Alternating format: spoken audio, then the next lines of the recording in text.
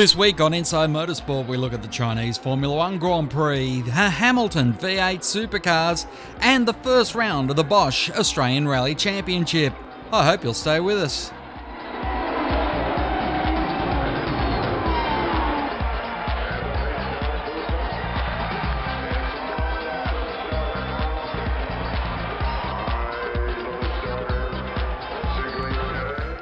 While the Hamilton V8 supercar race is clouded in controversy, Shane Van Gisbergen has become the newest winner in the V8 Supercar Championship. I wouldn't say it's relief. Homebush, we came very close and that was disappointing, but we would have loved to win there, but it's just perfect to win my first race at Hamilton. I couldn't wish for anything more, and I've never seen so many Holden fans cheering for me. It's just unbelievable, and I can't thank the guys enough. Ford, SP Tools and Fuchs, everyone who's helped us. It's just amazing. Everything seemed to work. We made some good passes, especially after restarts. Our cold tyre pace was pretty exceptional, so yeah, it's bloody amazing, and just the crowd going wild. It was pretty hard to concentrate, but it was so cool.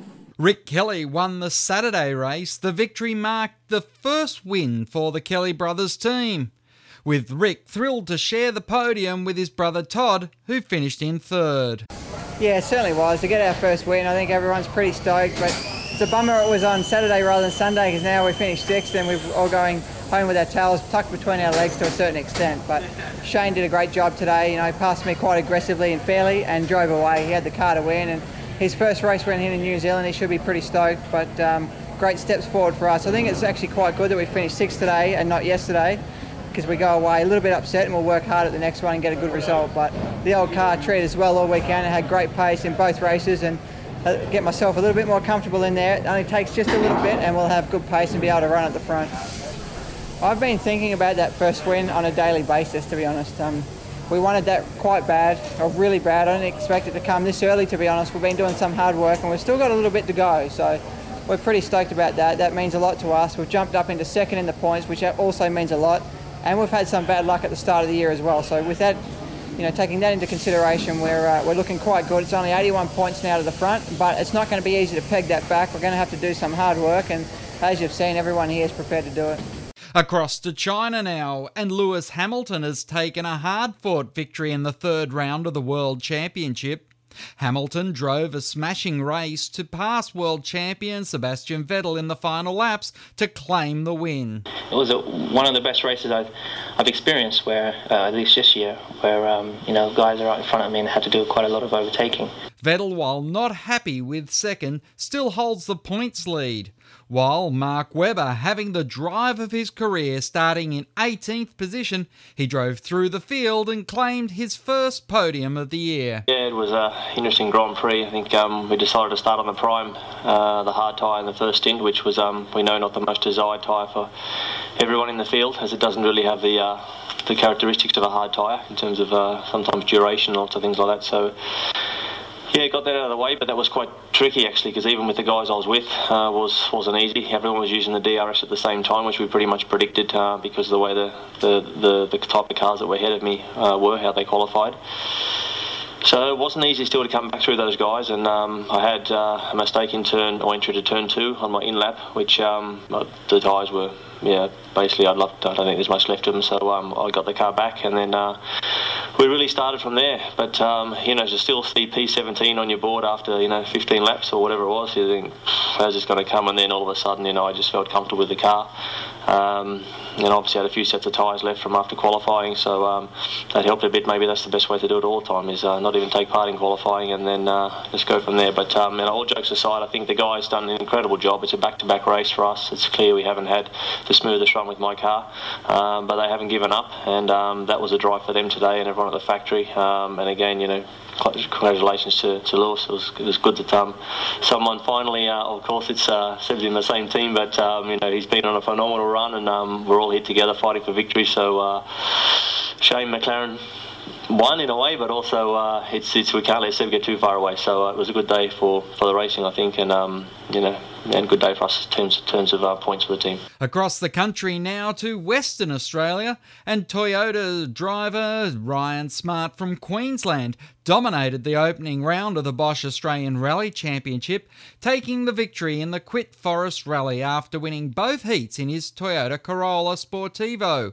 Smart, a motor mechanic from Yardena in the Sunshine Coast in Queensland, tackled the second day of the rally in the same fast and aggressive style he displayed on day one to complete another flawless drive to win the heat by 29.1 seconds from the Victorian Mitsubishi driver of Mark Pedder. It was the first rally to be run under the new unrestricted formula for the championship, with the leading turbo cars not running turbo restrictors with up to 400 horsepower at the driver's right foot. Stephen Shepherd led the heat after taking the first two tarmac rally stages around Brusselton on Saturday evening, but a turbocharger fail midway through to the final stages on Sunday forced his Mitsubishi Evo 10 out of the rally, leaving Smart to battle Pedder and the Mitsubishi of Justin Dow, also from Victoria. Smart was fastest on 4 of the 10 stages on Sunday and was always in command in the dry but dusty forests around Nunnup, 60 kilometres inland from Drusselton on Western Australia's coast. The victory for Smart, who was runner-up in the 2010 Australian Rally Championship, means he takes the series lead into his home event on the Sunshine Coast, Hinterland, in a month's time. Last weekend, the IZOD IndyCar Series was off at the Grand Prix of Long Beach, with Mike Conway taking his first ever IZOD IndyCar victory for Andretti Motorsports. Great result. At the beginning of the weekend, it looked a bit difficult, and come qualifying, we got it all together, and the car was good. And the warm-up this morning, I knew the car was going to be fast. So, but at one point there, it looked like we'd lost it all, and I just had to hang in there. And the team did a great job, good strategy, and we just pulled it through. And can't thank the guys at Andretti Autosport enough for putting their faith in me, and to finally get this first win is awesome. So a big thank you to them, and to Winter World Cares Foundation and to DHL for doing a fantastic job. It was difficult. I mean, easier to lead than it was to try and overtake people. So it was really tough. But I just had to make the right moves when I could, and it was quite easy to save fuel today, so I think that really paid off for us, and managed to jump a few people out of the pits. But it was hard on cold tyres coming out. It was difficult, but on the restarts there, the car was just fast. Everyone else was struggling for grip, and we just had enough. It means everything, a long off season and some hard few months, but to come back like this and be up on the pace straight away and get our first win is awesome.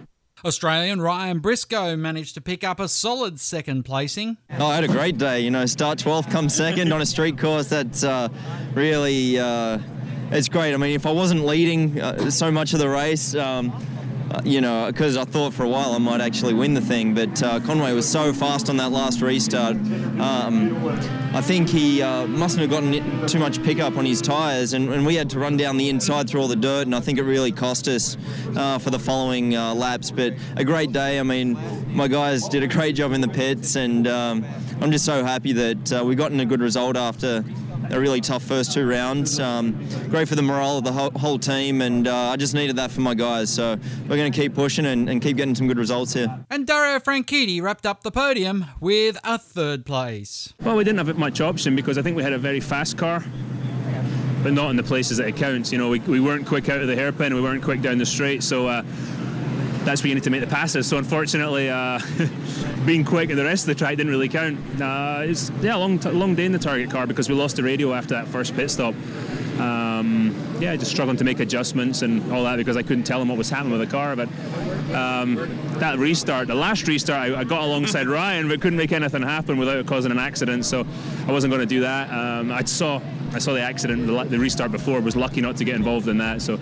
I was a little bit lucky there to get through that, but we'll take it, and another podium from where we were at one point. Not a bad day. The IndyCar Series now heads towards the Brickyard for the 100th anniversary of the Indianapolis 500. Inside Motorsport is produced by Thunder Media for the Community Radio Network.